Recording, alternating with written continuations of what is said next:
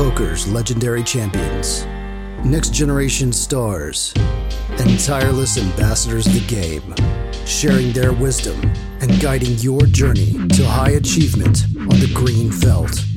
This is Philosophical Friday on Chasing Poker Greatness with your hosts, Brad Wilson and Duncan Palamordis.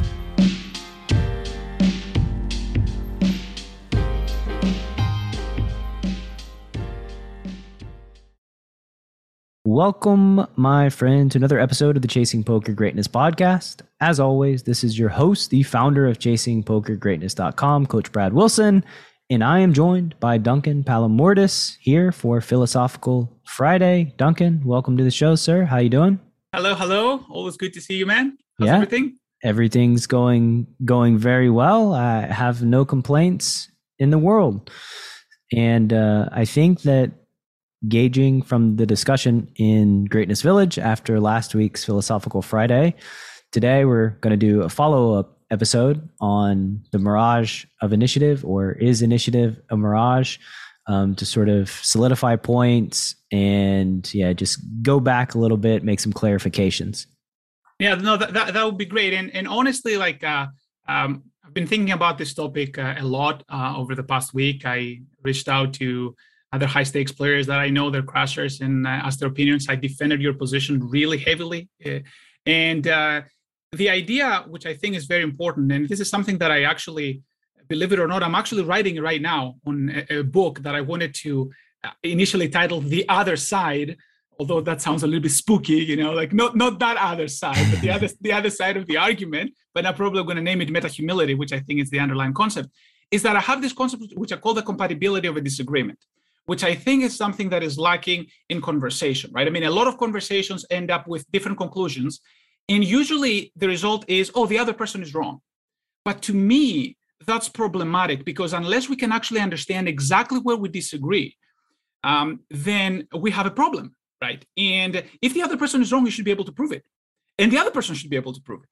So if neither of us agree that one of us is wrong, then one of three things should happen, right? Either there is a fallacy somewhere in the inference, there is a difference in semantics, which happens a lot, or there's a difference in assumptions, right? So it's important to find where the difference is and then be okay with it. That's what I call a compatibility disagreement. Because, for example, if you start with the assumption that, broccoli is disgusting, and I say, broccoli is delicious, we're probably going to reach different conclusions in the end of the day, right? But neither of us is wrong, right? So that's the part that I'm really striving to find and be able to articulate better than you can, and then you can articulate my position better than I can. That's my goal here. So hopefully we'll get there. Yes, the fourth thing that can happen is that one side's just like whatever and throws their hands up and walks away. No, we don't want that. No, from the conversation, right? That's the last alternative. And by the way, so I don't think I mentioned this last week, but my perspective coming into last week's conversation, I actually did a webinar on poker coaching and was really thinking about poker, the construction of poker as a game. And one of the conclusions that I came to then, which was over a year ago, was that initiative was the heart of poker, in that a lot of the actions, a lot of the responses, a lot of things stem from initiative. Now, gauging off of last week's conversation, my opinion there has shifted over time. But I just wanted to make the point that initiative is a thing that I've invested a lot of energy into. And at one point over a year ago during that webinar, I made the statement that initiative was the heart of poker. So yeah, just want to start there. Absolutely. And opinions do shift and change all the time. I've gone back and forth myself between, speaking of initiative, taking the initiative before the flop and trying to play a more passive strategy. I've gone back and forth there more times than I can remember. Right? It's something that it's interesting to investigate. Yeah. I do have a point which I think potentially can help us start the conversation. So basically, go as back as we can. Yep. And I wanted to explore that idea of what is truly fundamental to solve the game. So we're going to start there. Like, we're going to make these hypothetical assumptions. We're going to make a thought experiment, perhaps. We have this hypothetical figure, which I call it, an omnipotent human being that can do calculations quickly, infinitely quickly, in fact, so they can do any calculations they like. Why don't we call him Hal? For those of you who don't get the inside joke, I actually wrote. Tell us the story, Brad. So there was quite the discussion. Duncan wrote a reply in the discussion where he ran out of characters on Slack. I was, it was past 9:30 or so for me, which meant that I was kind of in la la land nearing bedtime. So wasn't fully aware in reading this very, very long message.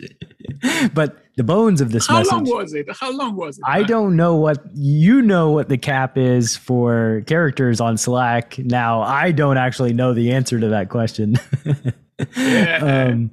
But it was legitimate. Somewhere between 1,000 and 2,000 words. That was supposed to be like, a text reply. But yeah. It was enough that we could copy and paste it and make an article and generate SEO benefits from the message.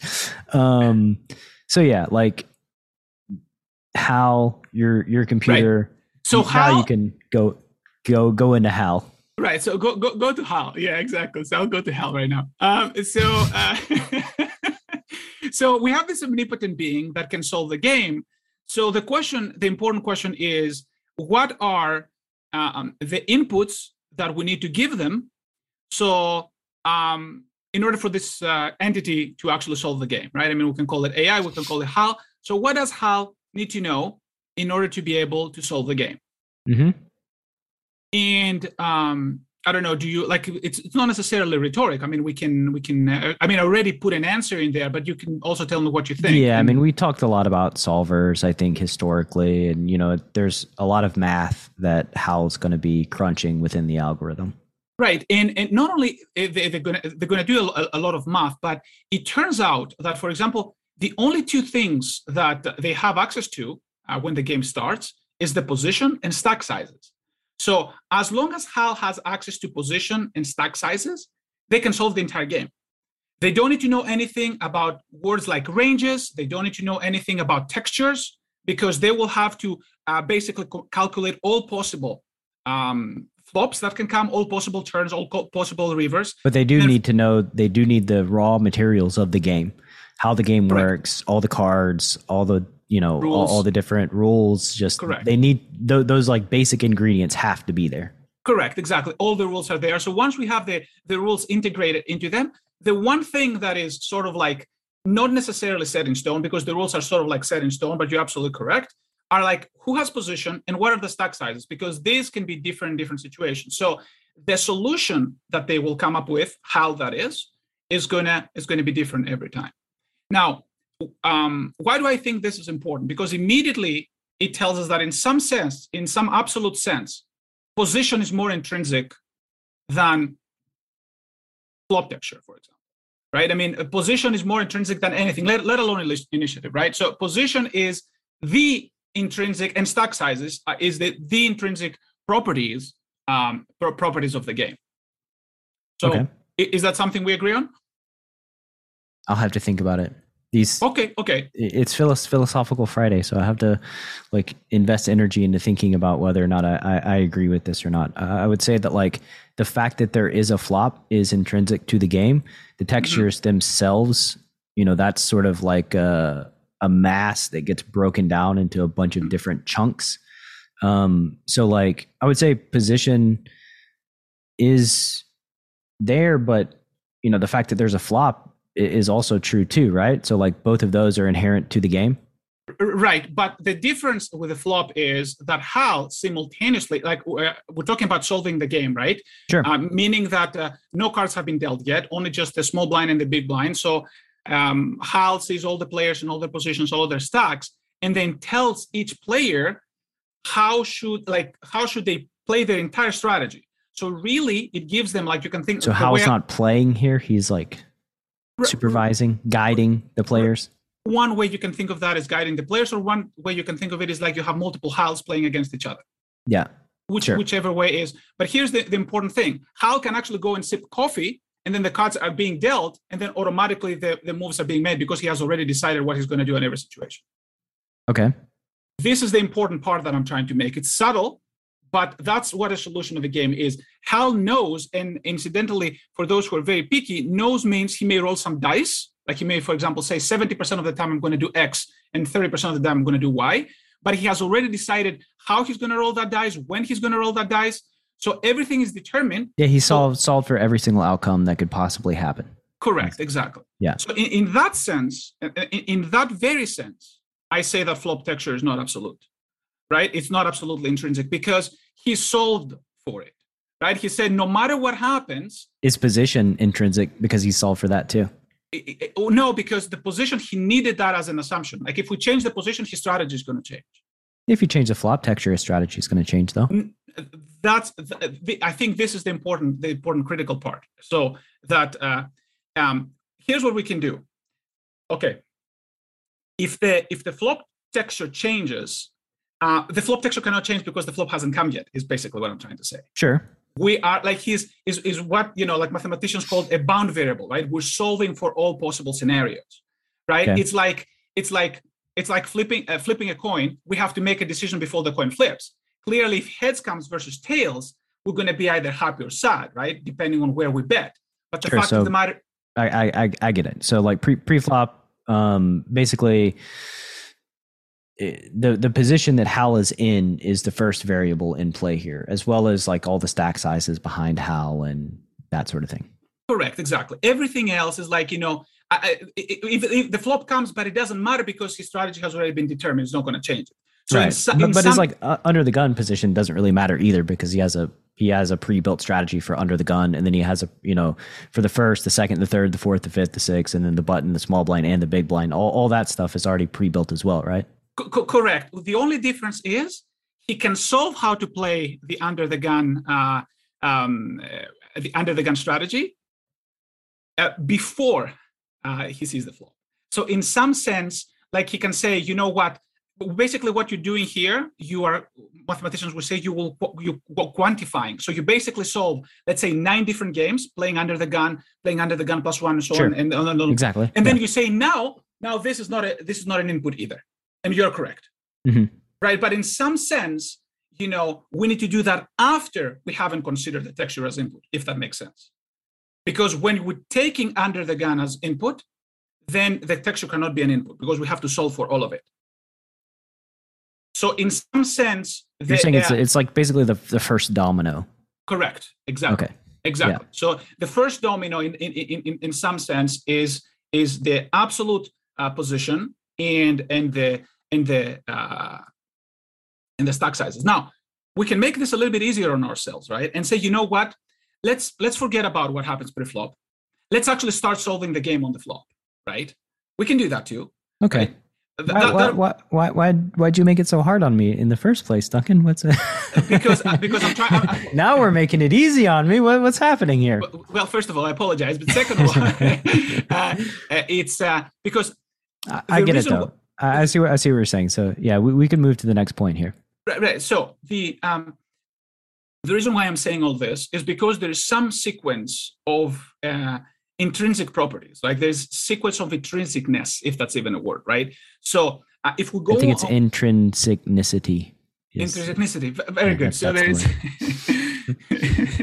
intrinsicnicity. So easy. It's easy. Language is easy. So how do people ever disagree? I mean, like definitions, it's just a piece of cake, like, Yeah. Anyway, so we're now, let's say on the flop, for example, the way solvers are doing it. So now we have to add an extra assumption, and that assumption is flop texture. We also have to force pre-flop ranges, and we also have to, again, position still there and stack size is still there, and we can solve the game from there.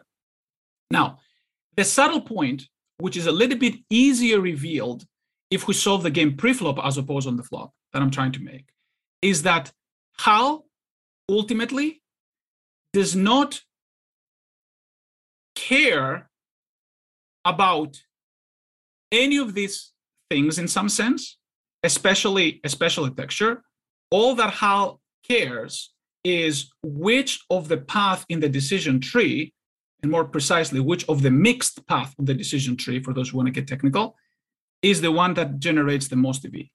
Mm-hmm. So in other words, HAL, it doesn't say, I bet, for example, because I have card advantage. It doesn't say, I bet because I have equity advantage. Sure. He has equity advantage because he bets. He has range advantage because he bets, and so on. So it goes a little bit in reverse. So the causality is a bit in reverse. Right? He says, I bet because that's what the decision tree is telling me to do. I've done all these complicated calculations, all the different paths, and I see I should be zigging versus zagging because if I zig, I make more money. That's basically like the action is just the output. Correct, exactly. The action is the output. Now, how is that potentially beneficial to us? It shows that none of the heuristics we're using, which is, for example, range advantages, equity advantages, NAT advantages, and I would argue initiative, whether or not we accept it or not, none of that stuff is intrinsic. Really, what is intrinsic to the game is position, stack sizes, and then on a second level of intrinsicness, we will have a flop texture and the forced pre-flop ranges, right? So we can put all of these as extra inputs. But HAL never causally, right? This is a perfect example where, correlation does not imply causation. The HAL never causally says, I bet because of my range advantage, or I bet big because of my range advantage, or I have equity advantage. He never says those things. He just says that's the most profitable line. Mm-hmm. So where does, but wait a minute, we can say, like, where is the, range advantage is so useful. Like, equity advantage is so useful. Where does all of that come into play? I would argue these are heuristics to actually reverse engineer and approximate HAL's strategy, if that makes sense. Mm-hmm. So we know that there is a perfect strategy. Well, no, go ahead. Yeah. So to cut in, like, yes. As I mentioned before, whatever action HAL takes is an output, right? That is effectively dependent on his inputs and Correct. HAL's algorithm, and however he or she comes to each decision in the game tree, which inherently has to do with, the recipe of poker and equity and board coverage and just like a lot of concepts. He's not going to call it that, but I mean, that's, if we broke it down into math and communicate it to other human beings, that's how it would be communicated. To HAL, it's just a bunch of raw numbers that he's, bashing in the head and finding the right answers. Correct. My argument philosophically here is that this is what heuristically is what we call the identification of the patterns that we see in his strategy. Okay. So it's a conclusion, not a causal thing, right? So we're saying, oh, listen, we find correlation. We find a lot of correlation between his betting and what we would call a range advantage, or we find a lot of correlation. So we say, oh, you know what? Here is a pattern, right? So it is a heuristic. It is not causal. It's not that he's betting because he has range advantage. It's because we see a lot of betting when what we call range advantage, that we say, oh, there's correlation between having range advantage and betting. So heuristically, it's good to think of range advantage, if that makes sense. It does. So this can be useful to us because if we call range advantage or equity advantage a heuristic and not an intrinsic property of the game in the absolute sense, we explain what that is, then we can similarly view initiative under the same light, I would argue. And this is where we have to be very careful, because I don't want to, as people sometimes say, I don't want to smuggle Jesus into the conversation. I apologize for any, if that's offensive to anybody, but I really don't want to smuggle anything here in the conversation, right? But I would argue, because I'm really trying to find where our disagreement is, and you do have a very important point that indeed initiative is not intrinsic in the absolute sense.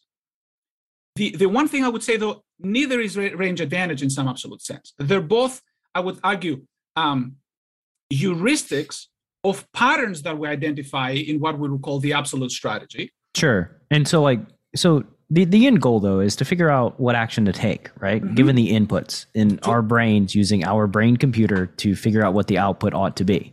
To approximate HAL's output, correct. So our goal is to approximate the correct output. What would HAL do, basically, is the question. Yeah, which is also dependent on a bunch of factors too, like just without getting into like how specifically, if HAL is only starting from the paradigm of like, position and stack sizes, then his strategy would shift given more information about the specific opponents that HAL is playing against in order to basically make the most EV if that is HAL's goal. Very good. And I think that point actually is one where we can find a lot of food for thought, because there's one more input we can add to the problem. And that is, we can call it Bobby. We can add to the input Bobby. So instead of HAL now solving what is known as GTO, HAL can actually add Bobby into the input. So he can say, position, stack sizes plus Bobby, and then solve the game to maximally exploit Bobby. It's going to be the same. It's going to be the same idea. Still, the range advantages are not intrinsic. Still, initiative is not intrinsic. But once again, the perfect way that he plays against Bobby could reveal patterns that can be approximated, or they're highly correlated with thinking as if range advantages, NAT advantages, equity advantages, and initiative are intrinsic. Mm-hmm. Or thinking that they're causal, even though they're not. Yeah, I mean, where this kind of breaks down, though, is like, we have to communicate these things in some way that's not speaking in ones and zeros, right? So like, just by the nature of needing to communicate these concepts that are abstract, that's where things kind of, that's where we get away from like the raw ingredients of like what HAL is considering before making decisions, because like we have to bunch up these thoughts, because else we'll just be sitting in a spot and just talk about it for 10 years and then finally end our thoughts on the flop, and then all of a sudden we're somebody that takes 10 years to make one decision. I agree. I absolutely agree. And that's, heuristics are incredibly important. I mean, humans would do that all the time. Absolutely, 100%. Otherwise, it will take us forever. Sure. And I think perhaps, again, I've been thinking a lot about it. I've talked to a lot of my friends. They say, a lot of them are using it heuristically and they don't think about it. And I pushed back. I really do push back. And I think there is a huge difference between the two different inputs. If we put as absolute input position, stack sizes, and nothing else, versus position, stack sizes, and Bobby, I think initiative as a heuristic plays two different roles in those two scenarios. And if we call the first situation HAL, GTO HAL versus exploitative HAL, right? So for GTO HAL, I would argue, and I think this is the point that I agree with you. I would argue that GTO HAL cares very little about initiative, even as a heuristic. So GTO HAL, the only time that initiative can be a good heuristic, if we identify patterns where GTO HAL has a lot of, let's say, multi-street bets. So he bets and then he bets again and he bets again. So we can say, you know what, I can bet on the next street because I bet on the previous one, because I have initiative, because in quotes, of course, because it's not causal. So we can identify patterns that show some causal, not causal, that shows correlation of one bet to the next in the GTO. Yeah. But that should be much rarer than range advantage, I would argue, in the GTO sense. Is that something we agree, disagree? Thoughts? I'm not sure. I'm feeling lost. I'm feeling lost in our conversation again this week. I got distracted thinking about this whole initiative conundrum. But basically, restate the question, because I have some other things to No, not a problem. So what I'm trying to say is that thinking of both initiative and range advantage, let's say, as heuristics, really what it means is we're trying to find correlation between the GTO perfect strategy and situations where we would say, oh, it's HAL is doing it because of range advantage or because of initiative. I'm saying that in a GTO setting, we're not going to see much because of initiative. We're going to see more because of range advantage, even though in neither of those situations it's causal. It's not like we're not going to find much correlation between their betting and initiative. We're going to find bigger correlation between betting and range advantage, although none of these are going to be perfect because, again, GTOs are very weird strategies. Yeah, so I guess going back to the initial premise of the first episode, right? Is initiative a mirage? It sounds like we're in agreement that it is. But here's we're agreement that in GTO HAL it is on the mirage side, yes. Mm-hmm. But if we go on on a HAL exploitable, then when we play against Bobby, I would argue, then now there's situations where initiative becomes a much better heuristic even than range advantage in some scenarios, I would argue. Right? Because again, HAL in that second case is going to try to fully exploit Bobby. And because Bobby, hypothetically, either for psychological reasons or because we can manipulate Bobby into thinking that we are actually on different parts of the decision tree than we actually are. In other words, we can fool him into thinking that we're stronger than we are because he's Bobby, he's human, like he makes mistakes. We can argue about those mistakes later. I would say we're not like HAL is not like fooling. I would say that's just like a human label on HAL, since HAL is the computer. HAL's punching holes through the inefficiencies of Bobby's strategy. Agreed. Which is tricking Bobby and fooling Bobby, but that's not the intention of HAL. He's just poking holes in a very inconsistent and poorly structured strategy. Correct. Very good. And again, you're revealing the issue, which is the underlying theme of the conversation. Neither of these things are causal. You're essentially saying initiative is not causal. So you're saying that HAL, and I agree with you 100%, and I think that could be at the core of our discussion. I think it can help us with the conversation, hopefully, that initiative or range advantage are never causal, not in the first case or in the second case. So he's not betting because of initiative. He's betting because he found that Bobby folds a lot in certain situations. But I would argue now that because now HAL in the second scenario bets a lot because Bobby is folding or overfolding, or he's being overly afraid, or he is, confused, or he thinks we're stronger than we are, whatever the reasons are that cause HAL to bet, it now creates a nice heuristic for initiative, because it turns out heuristically that a lot of the folds that Bobby is making, we can tie to the concept that we can call initiative, in a similar way that a lot of the bets that HAL is making, we can tie to the concept that we call range advantage. Okay. That's the argument. That's what I'm saying. It's subtle. It's not causal, but it's still a good heuristic. Yeah. So initiative is a mirage. That's what I'm hearing here. And range advantage is a mirage. Yes. Sure. Okay. Yes. Yeah. No. Great. You see, that's the beautiful thing. We can decide to call things name. That's the compatibility that I'm talking about. Yes. Right. Like, yes. Yeah. I mean, that was sort of like where I was getting a little bit confused in your side of the argument too, was that we weren't initially speaking about range advantage, right? Like, right. And yeah, I mean, range advantage is a useful heuristic as well. Right. And effectively can be broken down into different parts as it relates to like equity and lines and all of these things, like just the general components of like what HAL or any solver takes into consideration before spitting out its strategy. So yeah, like I'm happy with where we're at right now. Right. That's the compatibility I'm talking about, right? It's important, right? I mean, we have to.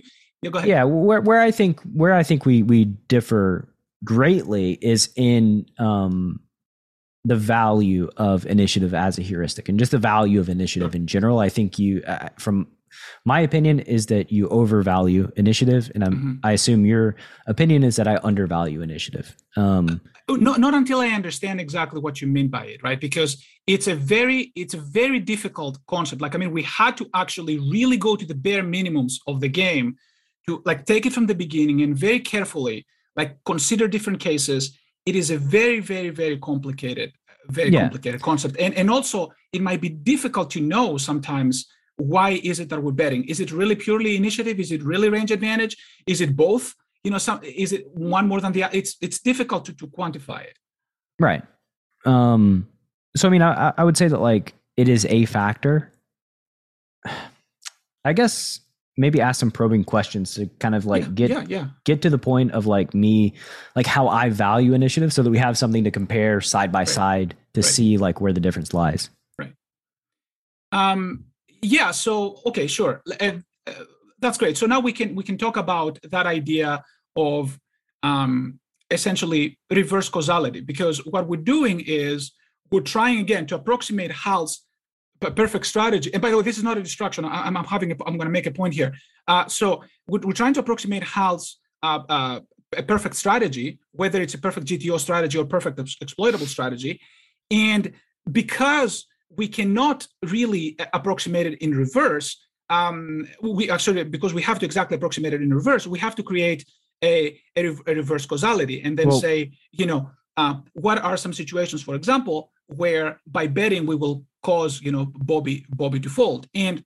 But all of this hinges on Bobby's strategy, right? And Bobby's exploitable. Maybe correct. Calls every single bet that Hal has ever made, in which case initiative would be irrelevant, useless, and also like just not a good thing, right? Like you would not want to have initiative with like bad hands if Bobby just calls every single bet, right? So a lot of it hinges on how Bobby's going to construct his strategy and then Hal constructs the counter strategy. Correct. And that was a topic we already agreed from last week, 100%, right? I mean, we're talking about, even I'm not a big fan of limping, but I've done it in certain situations where I thought it was, yes, absolutely. We agree 100% on that. Now,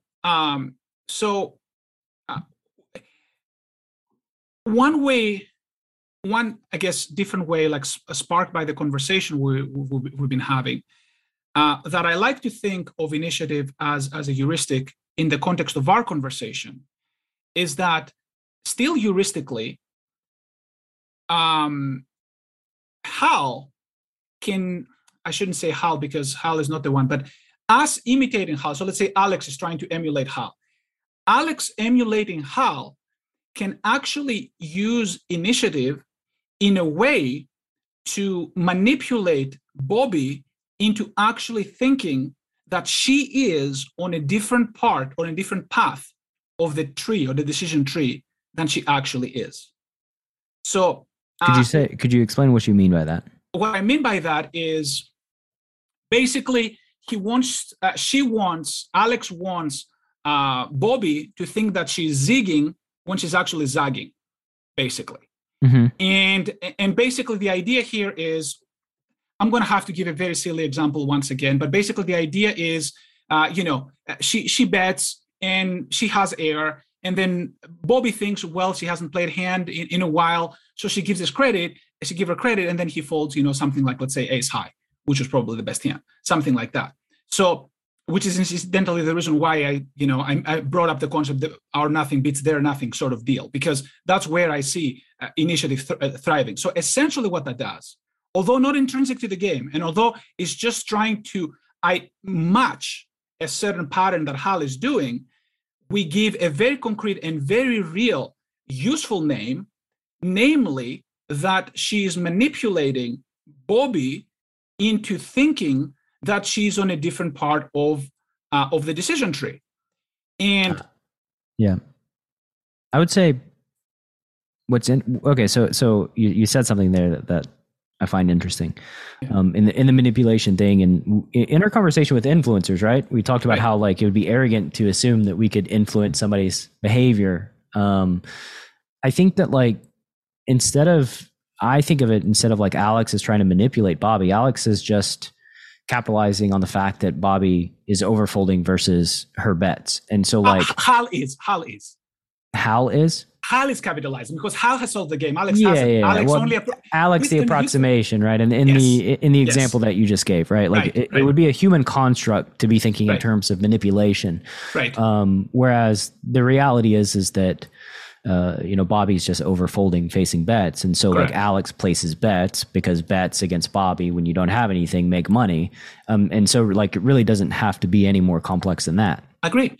I'm with you then. We can call it, instead of initiative, we can call it Alex bets because Bobby folds a lot I would say, right. So what my point is that we're making an assumption about Bobby's leak here, being that Bobby folds too much. And if Bobby called every single time, then the corresponding strategic adjustment of like leveraging initiative every single time would be poor and wouldn't make money, right?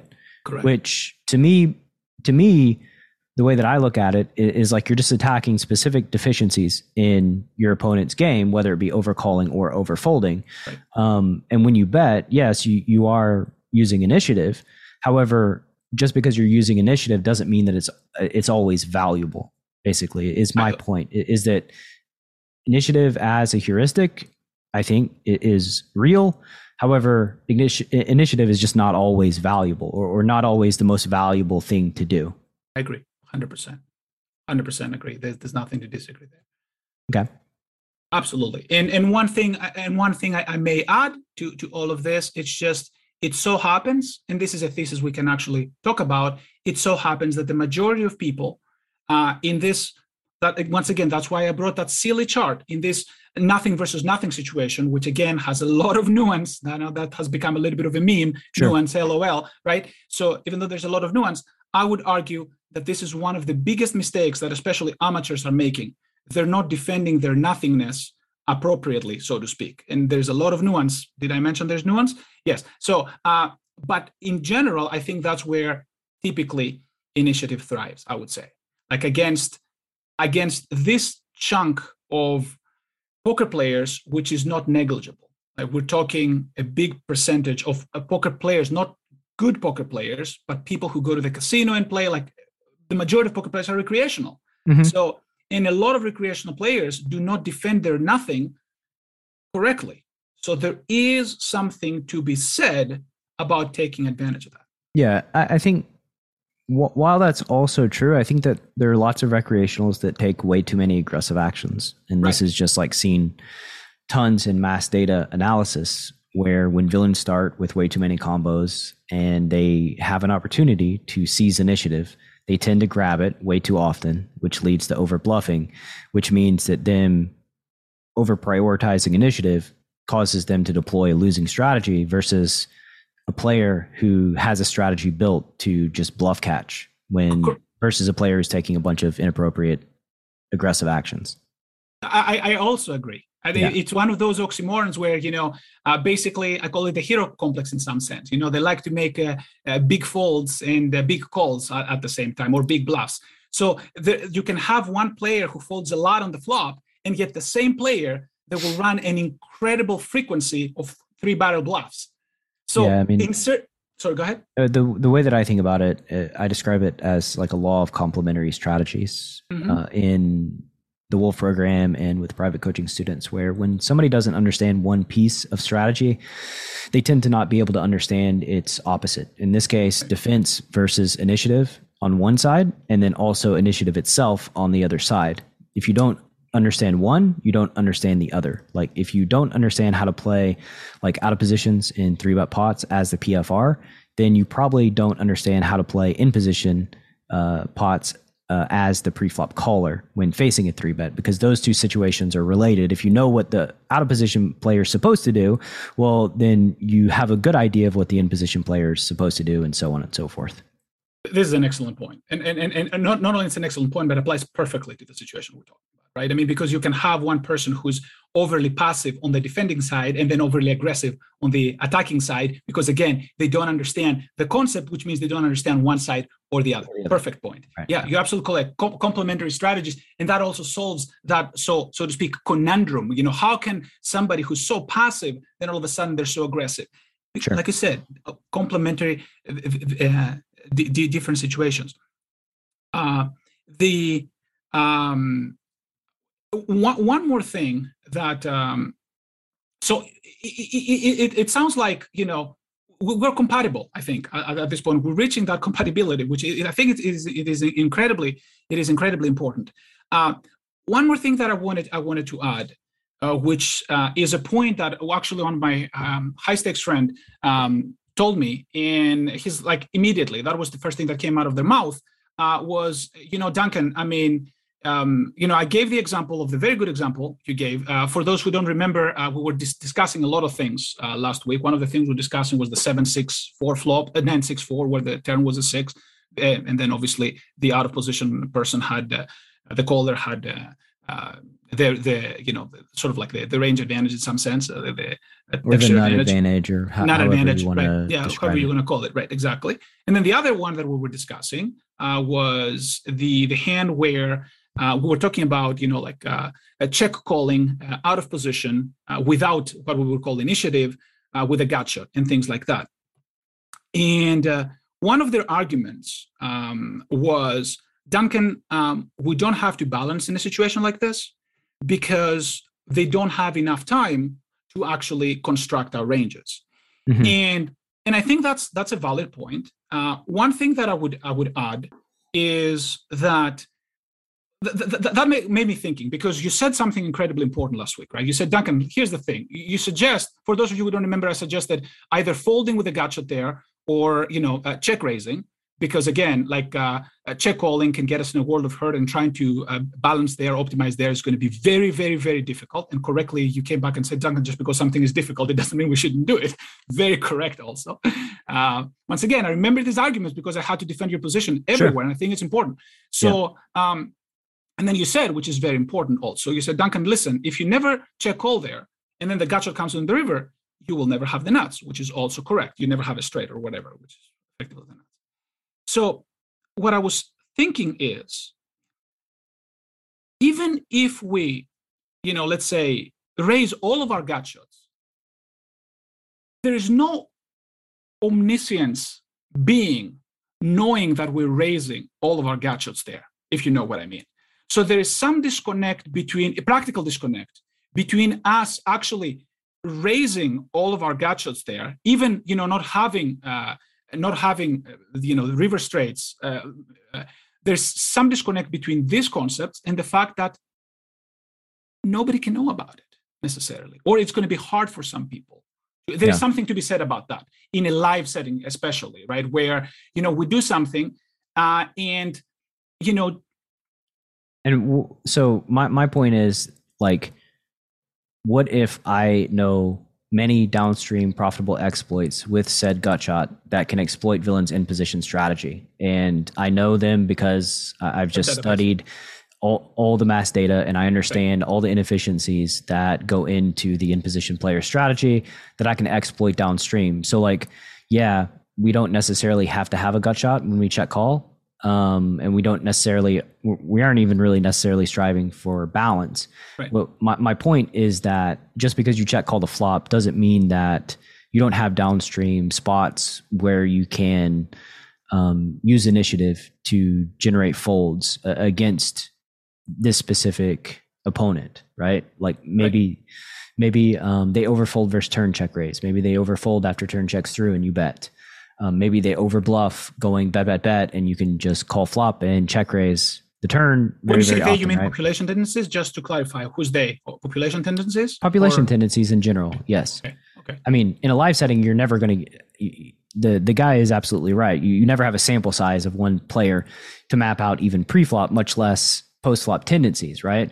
So all you basically have to go on are human populations and human tendencies in these various situations, and the inefficiencies related to a generic standard strategy that you can exploit, right? So for me, it was in this exact situation that you're talking about, I can actually measure the EV of calling the flop with a gut shot out of position. Mm-hmm. That goes with every single potential turn action that gives us a holistic exploitable strategy versus villains that make it to where we don't need to fold or raise the flop with our gut shots. We can call profitably, and I can prove it. Okay. Yeah, no, that's fine. And again, this is the type of nuance that we're talking about, right? I mean, you're studying a specific spot extensively, and then all of a sudden you don't have to go to a heuristic, or if you will, you don't have to depend on just a single heuristic. You can use multiple heuristics and mash them together, and then all of a sudden, you can come with a much better strategy, to which I agree 100%, right? I mean, it's the more time we spend, the better. I mean, what is better than initiative? Initiative plus range advantage. What is better than initiative plus range advantage? initiative plus race advantage plus looking at a bunch of databases. Like you keep adding data to your analysis, to your heuristics. And initially, the databases are heuristics too, right? Because again, it's a sample of people. Yeah. So we are adding all of that together, and I agree 100%. But it's one point. Sorry, go ahead. We've so like, I just feel like we've moved so far away from the initial point of asking whether or not initiative was a mirage. Like we've just gone. It feels like we've gone really far away from that initial question to something else that is harder for me to quantify, given like the different jumps in conversation. I would argue that we're actually coming much closer because we're actually defining what mirage really is. Yeah. Because I think we started with a semantical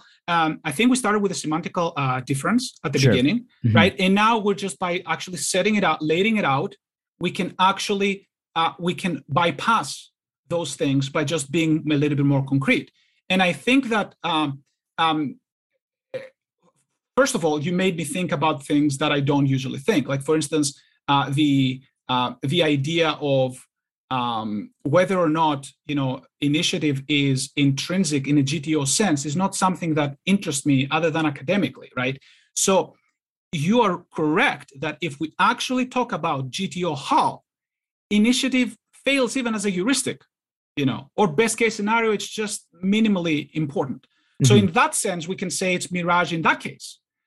But if we're talking about HAL, exploitative HAL, then now initiative works as a heuristic, which would explain why so many people use it. And doesn't mean it's the best heuristic. It's exploitative Alex executing HAL's outputs, because HAL is not really going to consider initiative either in that case. Okay, here's again where definitions fail us. I wanted to talk about the two different HALs. That's actually failure on my part, because I wanted to call them either HAL 1 and HAL 2. So instead I call them GTO HAL and exploitative HAL. Even though causally he's not exploitative, we just wanted to HAL solves two different problems, one with input position and stack sizes, and one with input position, stack sizes, and bobbing. Right. So I call that HAL exploitative, even though right. So and in both cases, initiative is still a mirage. No, well, we have to go back to what we mean by mirage. You said yourself it's a useful heuristic, right? Yeah. Yes. I mean, there are many useful heuristics that are basically just categorized as language. Sure. Yes, it is right. Exactly. It is a mirage. But like what I'm trying to be careful about here is that people will hear that, oh, it's a mirage, so I don't need it. It's in the same way that we can say range advantage is a mirage and equity advantage is a mirage. They're very useful.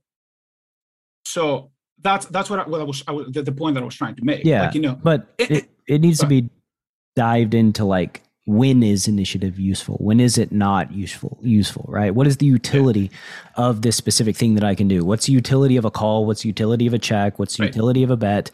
Like, these are like the concepts that we really need to understand in order to deploy the right tool for the right moment in the right situation against the right specific opponent. And this is what the point that I was trying to make earlier is basically, I think that from my perspective, you put too much emphasis on initiative as a raw tool and not enough emphasis on the other tools that need to be thought about and considered before deploying, right? Which can very easily lead to people just betting inappropriately in all spots across the game tree if they don't really fully understand when to bet and why they're betting. And then also understand alternatively of like why they should check sometimes and why they should call and why they should check raise and why they should call. And that's really the major crux of what I'm trying to say is like, yeah, it is a heuristic. If it's exploitative HAL, then as a mirage, yeah, like, but HAL's not thinking about anything other than the raw numbers and, beating the living bejesus out of Bobby. Right.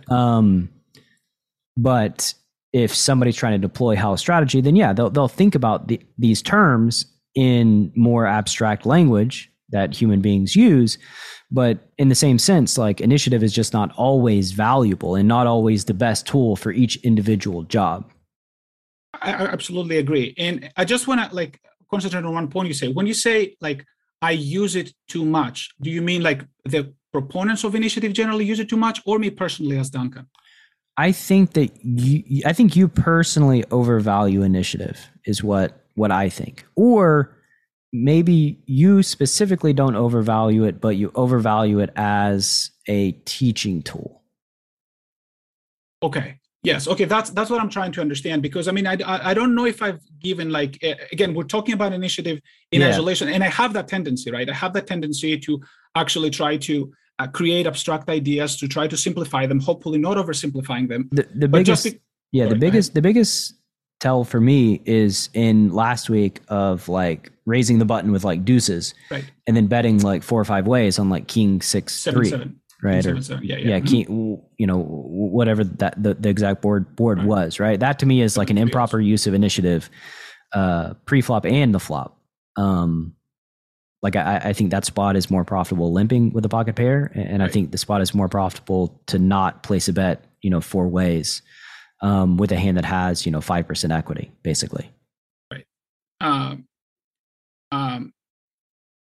Yeah, 10. It doesn't matter. I mean, it's 5-10 doesn't matter. It doesn't make a difference. But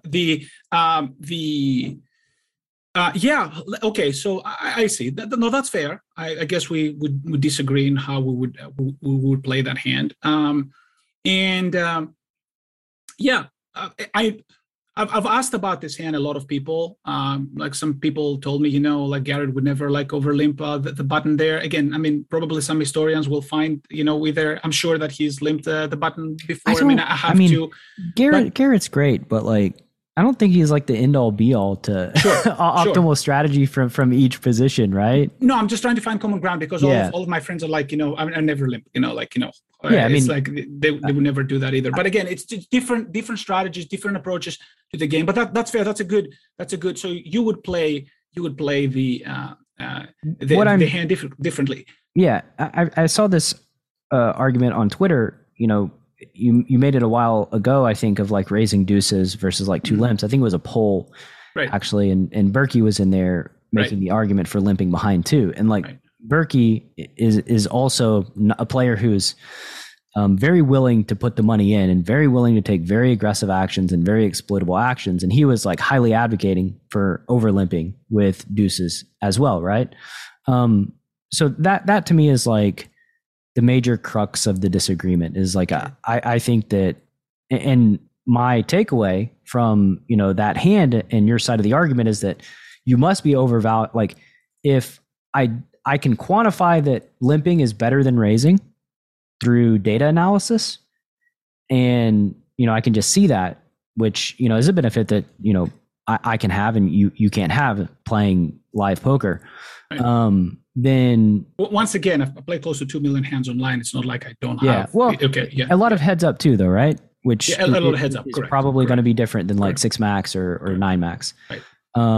Started at 6 max, but they have played a lot of heads up in the end of my online career. Yeah, correct. Right. So basically, like we can quantify that one action makes more money than the other, right? Or if I can, then basically my conclusion would be that I think that you overvalue the properties of initiative based on this one specific example, right? I have no more data points other than this one example that you shared with me, that I can conclude, I think Duncan overvalues initiative as a concept. Well, that's fair. That's very fair. One thing I would say is that actually this sort of like utilizes, I guess, what I would call the full trifecta, the initiative, position, and card advantage. So like part of the reason why a raise there happens is because of all 3 things. Of course, position is position. Whether we raise or call, we're not going to lose that. But I think part of the reason why I like the raise is because more often than not, I think at the same time we have the best hand. There's a huge asterisk here. Just because we have the best hand, it doesn't mean it flops well, and that matters too. So just because it's, but there is a little bit of card advantage there, which I think is relevant to that decision, and a little bit of initiative. So it's sort of like ties into a broader strategy, which I advocate heavily also in the book, right? So the idea of that trifecta, which we can actually again discuss whether that thing is real, trying to be more selective with our preflop holdings and things like that. But it also, there are several points here, and it's actually interesting that we're talking about this hand because, like, there's also the other argument, like assuming, for example, Let me ask you this. If you could see, let's say you're deep, right? I mean, we're talking about, because again, cash games usually, I mean, usually we have more than 100 big blinds. I mean, we're chipping up and stuff like, so let's say for the record, we have 150, 200 big blinds. And hypothetically, you see already, the small blind went to the restroom and the big blind has the auto fold motion, right? So you're not going to be 3-bet. The big blind is not going to. So, and you see like 3 or 4 limpers. Do you like limping behind or do you like raising there? I limp with deuces. Interesting. So the reason why I'm asking this is because the way I think it is, if we limp, let's say 3 limpers and then our limp, basically we still have we put 20% of that pie. Let's forget about the small blind. Let's 20% of the pie, right? 1 out of 5, the 3 limpers and in ourselves. So if we want to put 20%, would you rather have like 20% of a small pie or would you rather have 20% of a bigger pie? It doesn't really matter to me. Right. What do I mean by that? They're both 20%, right? Right, correct, exactly. They're both 20%, exactly.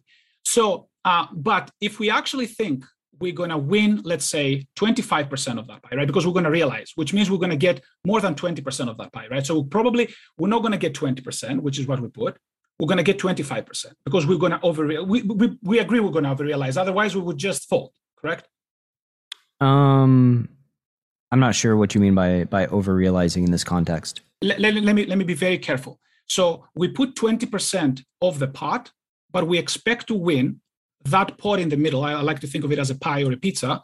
We're not going to win on average all of it because again, this is equity. There's going to be equity distribution in the long run, but we want to win more than 20% of what's in there. Otherwise, we should be folding. Right. So basically what a hand like deuces is, it's like a boom or bust hand where you're going to realize equity that allows you to capture a much larger share, or you're not going to realize equity that's going to make it to where you capture a much smaller share or none at all for the most part, right? Correct. But in a vacuum on average, we think we're going to win more than 20%, correct?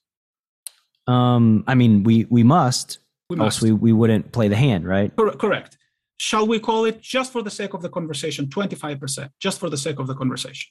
We can, but I think we're like comparing apples and oranges here because like the equity distribution on the flop is going to be quite different. And then there's bets placed on the flop that are independent of the pre-flop action. Correct. But I mean, when people are actually like calculating, for example, profitability from the button, it always comes as a percentage of the blinds, right? I mean, like 0.6 of the blinds on the button, or like say 0.4 blinds on average per hand or something like that, right? So what I want to put here is that out of the pie, which is 1, we're going to win a percentage of that in the long run, right? That's how EV calculations are being made, right? So we're going to, so we agree that it's going to be more than 20%. Otherwise, we wouldn't be involved. I'm not sure. I think that it could be 1%, but there could be a whale in the hand that gives us 500x our pre-flop investment, and therefore we can still call with a smaller share. So I don't really see I mean, on the average, like if we do that 1,000 times, like on average, we will get a quarter of that pie every time on average. If we do that 1,000 times or 1,000,000 times or a billion times, that's what I'm getting. Sure. Yeah, sure. We agree with that, right? So, yeah. So I actually don't look at it as like it doesn't matter. I don't look at it as a percentage of the pie. I look at it as the return on your investment downstream based on lots of different flops, lots of different betting, lots of different base being placed, and then the equity distribution amongst all those future bets being placed have a dramatic impact, more so to the profitability of limping than the initial limp itself.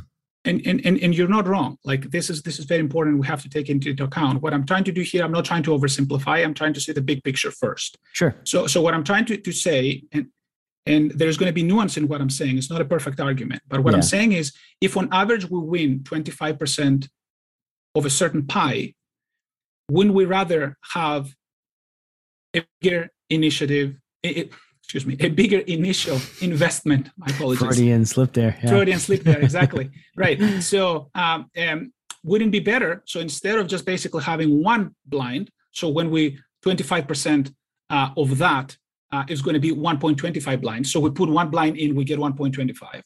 Wouldn't it be better to have, let's say, whatever, like 5 blinds or like 6 blinds, 6 times 5 or 6 times 4, whatever, and then we get 25% of that.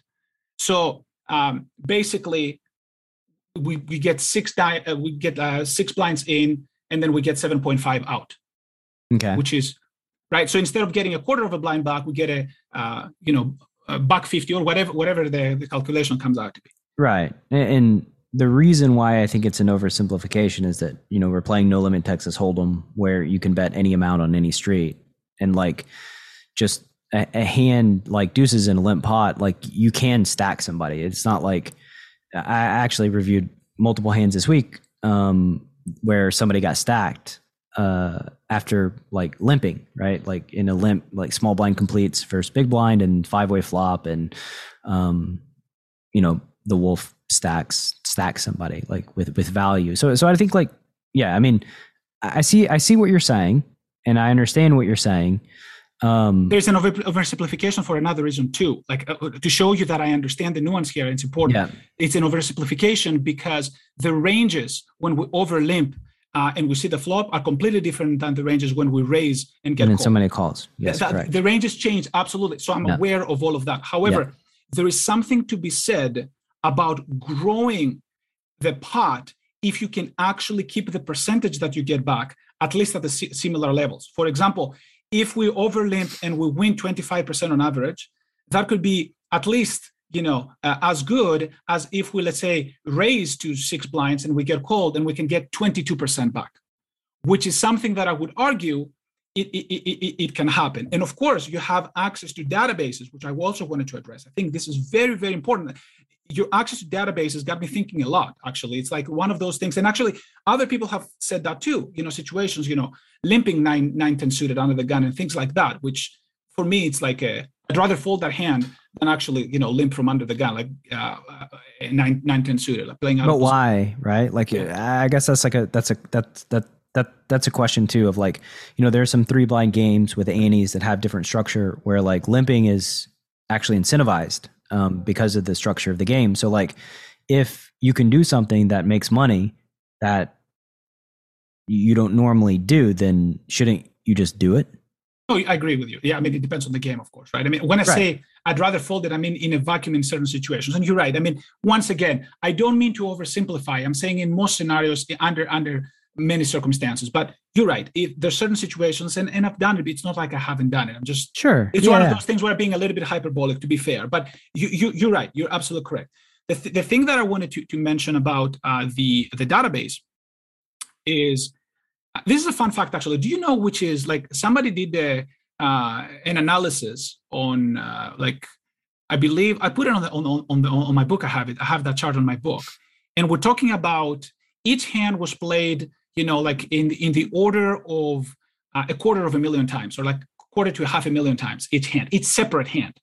Do you know which hand had the lowest return, negative return? Obviously, I mean, you would expect aces to have the biggest return per hand, then the kings, queens, ace, king suited, stuff like that. And then they were trying to rank hands by profitability, how many blinds per hand this type of holding can make on average. Do you know which hand ranked at the very end? And this is an impossible question to possibly answer correctly. But I would say too that like a lot of this hinges on the person playing said hands. I agree with you. I agree. Like that's what makes it like just pretty impossible. But if you were to make a guess, would you say it's a hand like 7 deuce type? Would you say it's a hand like a 3 deuce type? Would you say I would say it's probably an offsuit Broadway, Queen Jack off or something. Yeah, like I like the way you're thinking. That goes to show you that, again, you understand the concept of. That sounds incredibly condescending, and I apologize, didn't mean that way. So, but for the listener, this show, yes, I want to make that point. This is the concept of reciprocality, right? I mean, it's so intuitive, for people who play this game. Immediately, they're going to go into one of those tough hands, and that's exactly what happened. It wasn't Queen Jack offsuit, but it doesn't matter. You got the hand, you got the idea right. It was the hand Ace Deuce offsuit. So Ace Deuce offsuit was actually losing 0.15 blinds per hand. So people actually were losing more money with Ace Deuce than they were losing money with 7 deuce. Why is that? Because it's a hand that you can VPip and not fold. And exactly, they were overplaying it. Just by VPipping it, you're going to lose more than folding it. Exactly, and this is something that like I wanted to mention. I truly believe that it is possible. And I'm not saying that this is the case. And again, databases are very strong, right? I'm not going against databases, but I'm saying, like you said, it depends who's playing the hand. But it is possible that those databases don't account for the fact that actually raising there with deuces makes the hand much harder to play, which means people who raise with it tend to make more mistakes than those who limp. This is just something for people to ponder. So it is possible, right? And again, I'm not trying to I see what you're saying. It is possible, and there's no way to prove it. And so at the end of the day, we're just like, spitting into the wind because like we can't prove it one way or the other, right? Correct. The reason why I'm talking about pies and I'm making everybody hungry, and I apologize for that also, is because like I'm trying to find some, since again, I mean, I only have my sample of, my close friends essentially and myself, sure. And our win rates, I sort of like, trying to find, but I try to find a theoretical idea. And then one of the theoretical ideas I found that I also use in the book is that, 25% of, let's say, 5 blinds can be, worse than, let's say, 22% of like 30 blinds, because again, we make more profit. So even if our return on the pie sort of like is reduced, just because everybody put more money in the middle, plus some dead money that we're going to have, then that actually makes us be more profitable, of course. And now that's the nuance, and that's the point that you made earlier. We have to take into account everything else, the texture, the tendencies, which hands to bluff, which hands to not bluff, and so which boards to c-bet, which boards to not c-bet, and all of these things. Sure. I agree. Yeah. So how, like for the listener, one of my favorite things to do is, why don't we attempt to stillman each other's position so that people can see, where that disagreement compatibility. And so Brad is making a very important point here. And the point that Brad is making is that we have to be careful when we're talking about concepts which are intrinsic and concepts which are not intrinsic. Meaning that if we really care about solving the game and nothing else, there's certain information which is not going to be essential. And one of that information that is not essential is the concept of betting, the concept of initiative, of having the last bet. The idea being is that we decide a strategy based on whether we think is the most profitable play and nothing else. So if we find that a certain situation is the most profitable play, we don't care if our opponents bet before the flop. We don't care if our opponents, have what people call the initiative. We really don't care if they bet a lot or little. All that matters is to understand exactly the decision tree and act accordingly. Yeah. Is that a fair? Is that a fair representation of your view? I think so. I think it's fair. Okay. And for Duncan's side, Duncan believes that rec players or players that inhabit the live streets generally don't take aggressive preflop actions specifically related to the deuces hand that allow us to over-realize equity, and using initiative against players who tend to overfold just tends to work out well in general. So when you don't have a hand and you have the option to bet first, then initiative is going to matter a lot for dual reasons. Number one, your opponent doesn't get to bet before you, and number two, villains just overfold, right?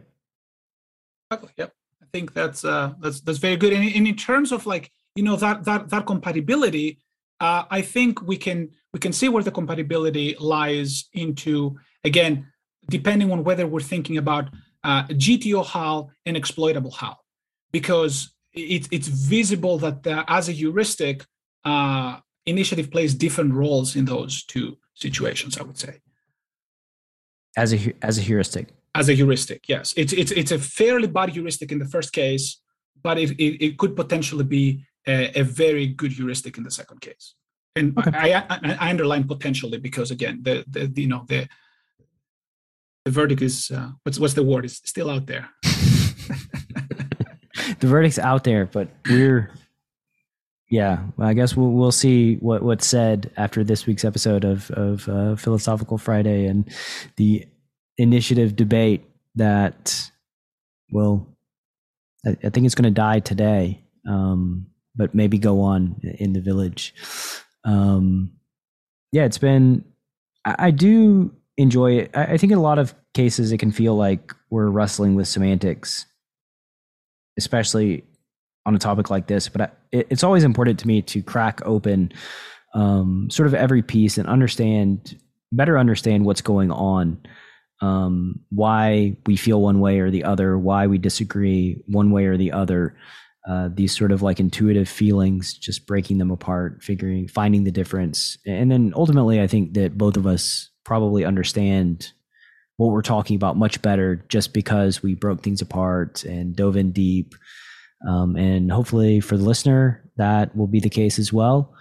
I think that's all I have for this episode of Philosophical Friday. Excellent. I do have one last question for you, which is kind of like a little bit meta. Yeah. Do you think, and you can just say yes or no, you can go into it, you can do anything you want, obviously it's Philosophical Friday. Do you think it's possible for different approaches to be successful in poker?